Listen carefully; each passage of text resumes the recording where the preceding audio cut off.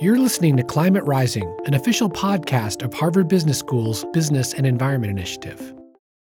Before we get into today's episode, let me tell you about a new HBS online course called Business and Climate Change that we've just launched.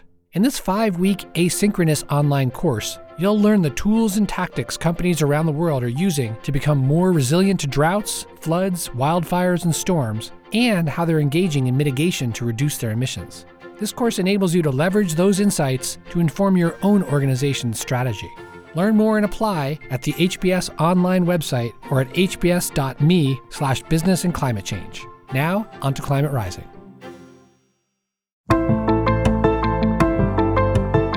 That's the telltale to me is going to be the insurance. If you can't get debt and a mortgage, that's going to turn things upside down in a big way.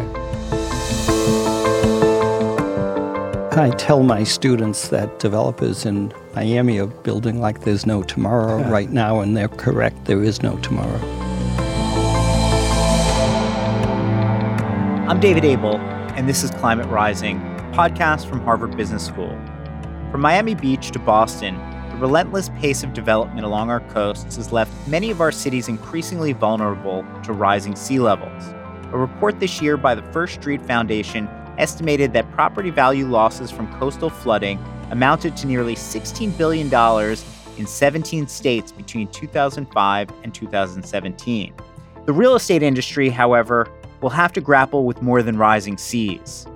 Financing of homes and commercial buildings will become more difficult in many of our coastal cities as banks become more stringent about the terms of their loans.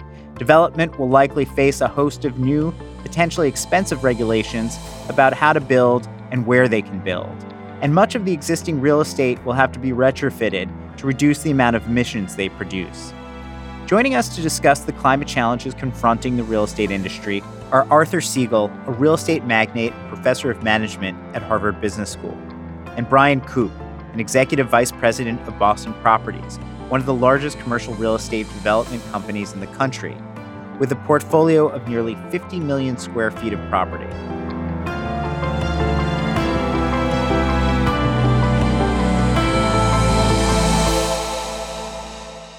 I started by asking Koop whether rising seas and other climate concerns play an increasing role in whether his company decides to back a project. We have a strategy of long-term ownership.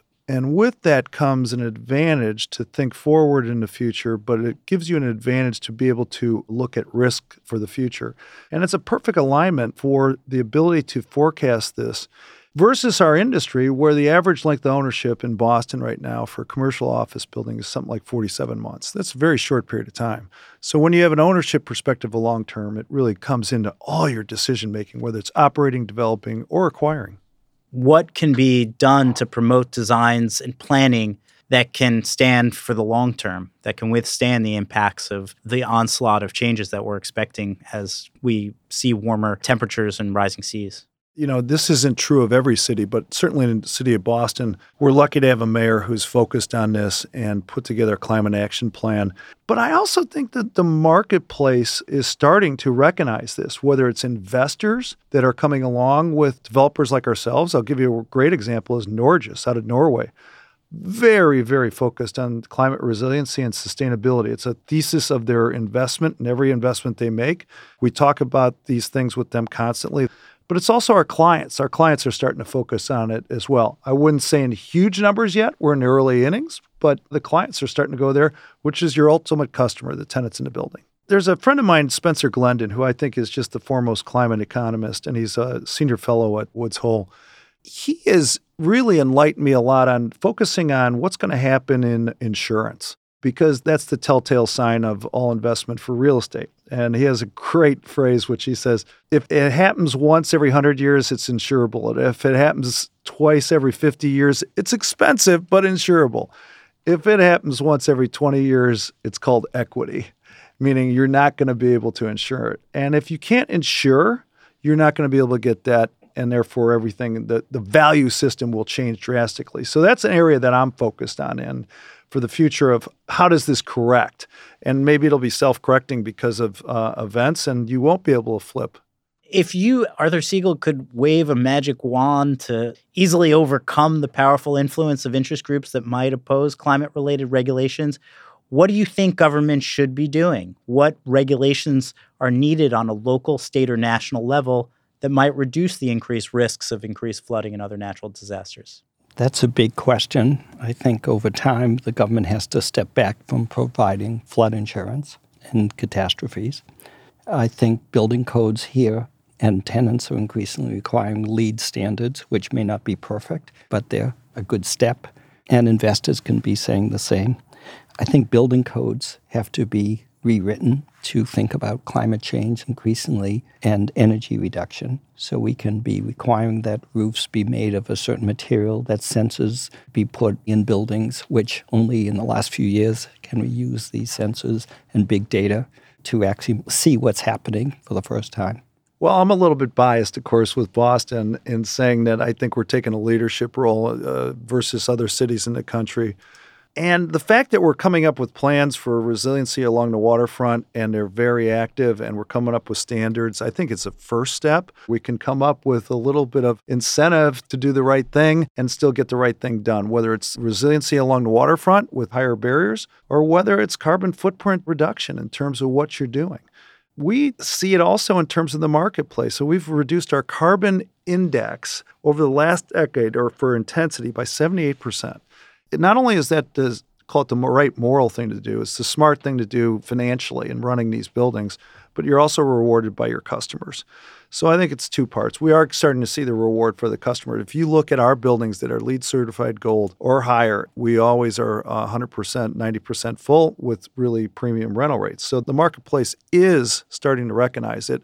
A lot of people in the industry will say, well, that's not true, but I'll give you a great quote by one of our customers. They were asked at an association to tenants, would you pay more for a LEED certified building? And a gentleman raised his hand and said, that isn't the question. What's the discount for not being LEED certified? I think that it is being recognized by our client base. How much more, though? We're seeing as much as 15% more. In Massachusetts, the governor here recently proposed a real estate transfer tax that would charge owners of properties over a certain amount for a sale. And the fees from that would go toward paying for mitigation or adaptation to deal with changes from climate change. My question is, do you think that is a good idea, or do you think that we should be imposing a carbon tax or some other kind of specific policy that would help promote sustainable development?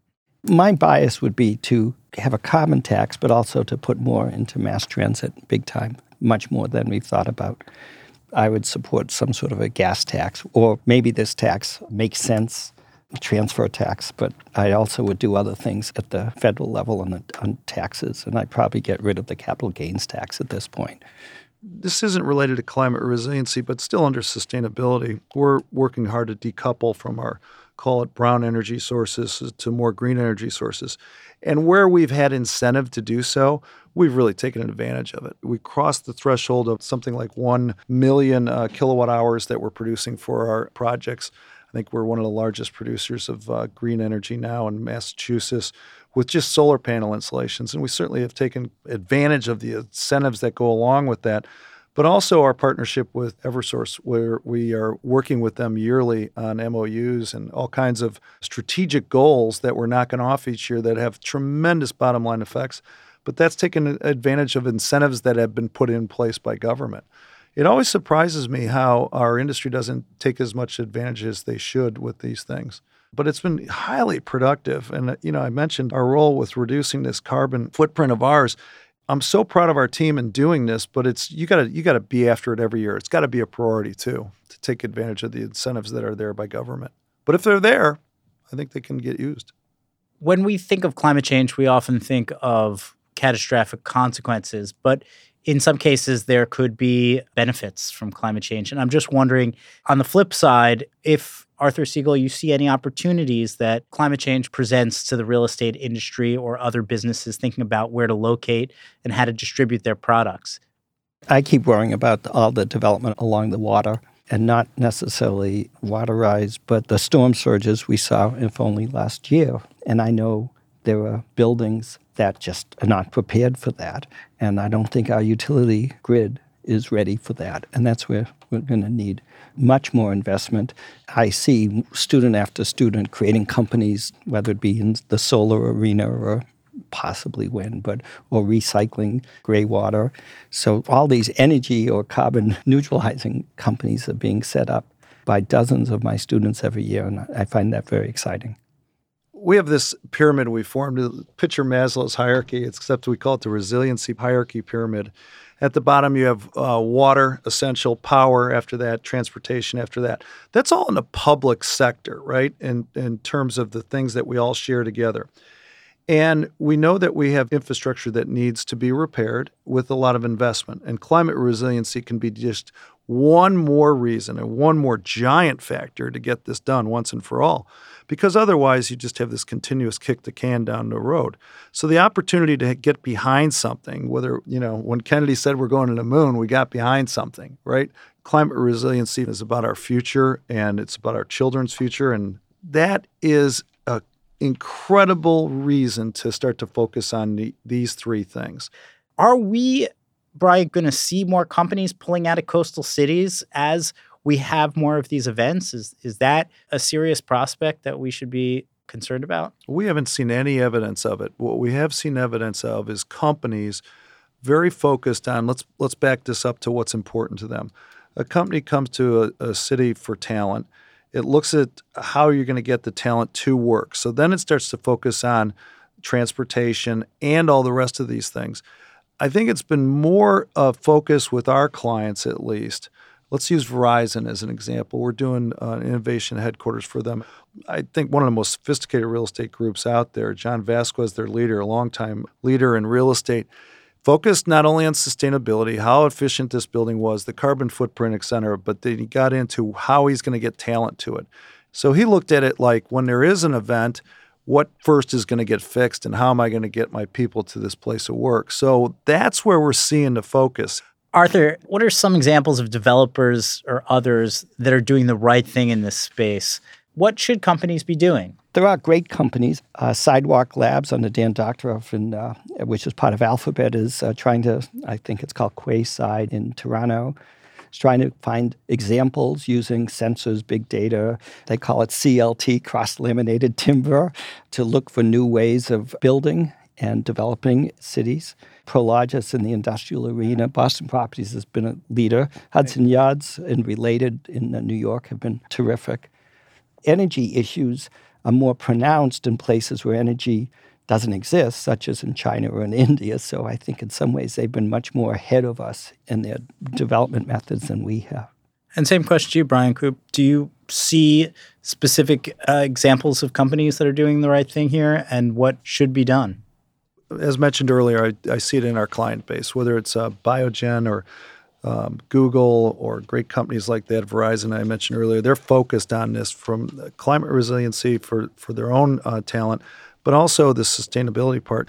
One of the things that we're still in the early innings of is data, and data having to do with this historic basis of how we look at climate. And again, I'll refer back to Spencer Glendon, where he says, the financial world and the insurance world is still stuck in a virtual world of estimations. And we think that the past risk is not really the forecaster or the barometer for future risk with climate change and climate resiliency. We think it's a different ball of wax. And I think the data part, getting us anchored in the physical world. The physical world, as Spencer says, doesn't lie. And that's the zone we're in. I should say that Arthur Siegel is holding up a map that shows Boston over time. And on this map, you can see this sort of new land that was put there, and it's the entire Seaport District. And this area has basically gone from a no man's land maybe 20 years ago to now the center of the city in some ways. The relentless pace of development has brought new condos and office towers in this neighborhood. And I wonder, for both of you guys, this neighborhood is pretty much at sea level. Was it a mistake to have all this development without major protections put in? The new developments are building berms so they're as high as 13 feet above sea level, So that will work. But how their tenants, if there's a storm surge, get back and forth from one building to another and so on is going to be a problem. So was it a mistake? In hindsight, it may have been a mistake without more fill, but it does suggest going forward that government policy should restrict, particularly if the government is building new and affordable housing, which we're trying to promote, it should be built in the interiors. If you really look at the whole city, it's not the focus tends to be the seaport, but one of the concerns by many scientists is that we have a Houston phenomenon, which is the water that actually hurt Houston the most was the rain that came back down the rivers and inlets heading back to the ocean. Could we have the same type of thing? But it's our whole city and our whole region, for that matter. I worry that the people who are least able to afford it will be affected. So there are all kinds of issues of equity here. And that we may not have the political apparatus or the structures to deal at a regional level. Yeah, Arthur, I think this is an important thing for the future is this climate democracy. And we have a greater dialogue of climate justice for those neighborhoods that are going to be susceptible but may not be at the focal center of the capacity to do things. You're seeing more and more of this coming out in terms of climate justice. It's becoming a bigger and more talked about factor, but we got a ways to go because it tends to be just these focalized areas that get all the press. There's one other issue that we're not talking about, which is in 50 years, we are projecting to have 90 days of 90-degree weather or more, as opposed to we have roughly 12 now or something. Right. If you believe the scientists, and we don't really know, it's 50 years in the future, but that Boston could have a climate similar to Alabama. And if that's the case, it raises all kinds of issues that we're going to have to be dealing with. We need to compare more notes with other cities because London is already seeing it. London is not equipped for air conditioning. In the past 3 summers, you're hearing a bunch of people in real estate ownership talking about this. And they just had record high winter temperatures in Great Britain. Let's end this on hopefully a more positive note. A warmer note. A warmer note, of course. There's a lot of doom and gloom in these climate conversations. Is there any signs for optimism here for the real estate industry in terms of how it's going to cope with the changing climate? I'm optimistic, but I tend to be an optimist by nature. I love our leadership and what we're doing in the city. It's not just the mayor's office or the governor's office. It's also within every sector of industry focused on it. There's not a lot of arguments about it when you get together with business leaders. It's becoming first and foremost. So in the future, leadership's coming from cities to begin with in this nation right now. And I don't think it's going to be any different when it comes to climate resiliency. We have an opportunity to be that city, to be the city to lead not only our nation, but also the country in sustainability and climate resiliency. And we're making great steps. We got to be proud of what we've accomplished, but we got to work a whole lot faster. And my optimism is you just have to walk into any of our classrooms here and have 102 students in front of you, and 100% are believers in climate change and want to go out and deal with environmental issues. You see in this next generation people who really want to work at this and make it better for all of us. Thank you both for joining us. Brian Koop is an executive vice president of Boston Properties, and Arthur Siegel is a professor of management at Harvard Business School.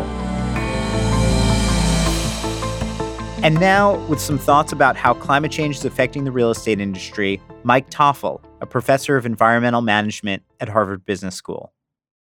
Climate change is affecting real estate development in a variety of ways. One thing that's far from settled is the role of flood insurance. In the U.S., about 5 million properties buy subsidized flood insurance from the federal government's National Flood Insurance Program. But the program's in trouble.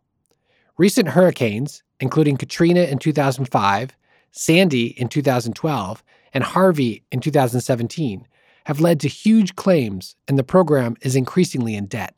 And climate change is only increasing the risk and magnitude of flooding, placing more property at risk, which further burdens the program. Because government-provided flood insurance is subsidized, this means its premiums aren't high enough to accurately price risks.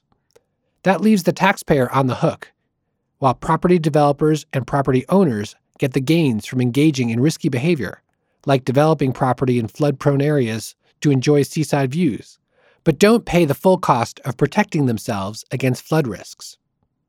Like all subsidies, this leads to overconsumption of the subsidized behavior, including rebuilding in the same place after a flood occurs, despite an increased probability that it'll get hit with another flood. Climate change is increasing the risks and costs of flood damage, which means the cost of the government subsidizing flood insurance is likely to rise. Arthur Siegel argued that the government should step back from providing subsidized flood insurance. What would happen if this were to occur? First, the private sector might step in, though because it wouldn't be subsidized, insurance prices would be higher in these high-risk areas. That might encourage the development of more resilient infrastructure, and buildings might be required to meet more resilient building standards that private insurers might require as a condition for insuring their property. Second, if the government stopped providing subsidized flood insurance, we might see the private sector developing a more sophisticated way of pricing risk. In a recent Harvard Business Review article entitled How the Insurance Industry Can Push Us to Prepare for Climate Change, Matthew Kahn, Brian Casey, and Nolan Jones noted that private insurance companies could take advantage of big data and advances in geospatial sciences to better calculate risks and set prices that more accurately reflect those risks on a property-by-property basis, rather than setting the same price for all properties in a flood zone. This form of price differentiation, common in other areas of insurance, could encourage a more targeted approach from the private sector regarding where to build and how much resilience to incorporate in a building's design. This price differentiation could also make it too expensive to build in the highest risk areas, which would steer development toward lower risk areas. Finally, for residents and owners of current properties already located in high-risk areas, more expensive private insurance would likely lead some to abandon insurance, believing it to be too expensive. But if that happened, once a flood hit, the big question is whether the government would still bail them out. It could be that flood victims might be viewed as too many to fail, which could create political pressure to reimburse them anyway, which could unravel the private insurance market. To prevent this, the government might require them to purchase flood insurance, though again, that's a political fight. And it's important to keep in mind that if the government threatened to leave this market, millions of property owners would be hurt, and the rest of the citizens would only gain a little, a classic collective action problem that makes it politically difficult to convince governments to stop providing flood insurance. And so I think it's hard to imagine that the U.S. government will actually abandon the National Flood Insurance Program anytime soon. Meanwhile, the federal government is trying to improve the program in ways that can try to incorporate some of the sophistication that the HBR article discussed. A program called Risk Rating 2.0 is underway that seeks to have the government program more precisely assess and price risk using new maps and modeling techniques. This will result in less risky properties paying lower premiums and higher risk properties paying higher premiums. Opposition has already delayed its implementation for at least a year to October 2021. The flood insurance market in the U.S. could also shift to approaches seen in other countries. First, the government could require insurers to offer policyholders the option to purchase supplemental coverage for flood damage, akin to what happens in Germany and Italy. Or insurers could offer bundled coverage, which combines flood insurance with protection against other risks such as fire and windstorm. This would distribute risk across larger geographic areas and reduce the correlation between catastrophes. This type of bundling occurs in the UK, Spain, and Japan. A third approach is to have the government be a secondary insurer, offering compensation only after private insurance policies pay out. What are the implications of all this? Real estate investors need to keep an eye on how innovations in the flood insurance market play out, as changes can have a big impact on real estate valuation. At the same time, citizens should keep an eye on this too, because the taxpayer cost of government-subsidized flood insurance will rise as climate change brings flooding more often and more intensively. At some point, the citizenry might get tired of subsidizing the development of flood zones. When thinking about how climate change is affecting real estate, the role of insurance is one of the most interesting topics that hasn't yet made it into everyday conversation. But I think it's an area we should all be watching.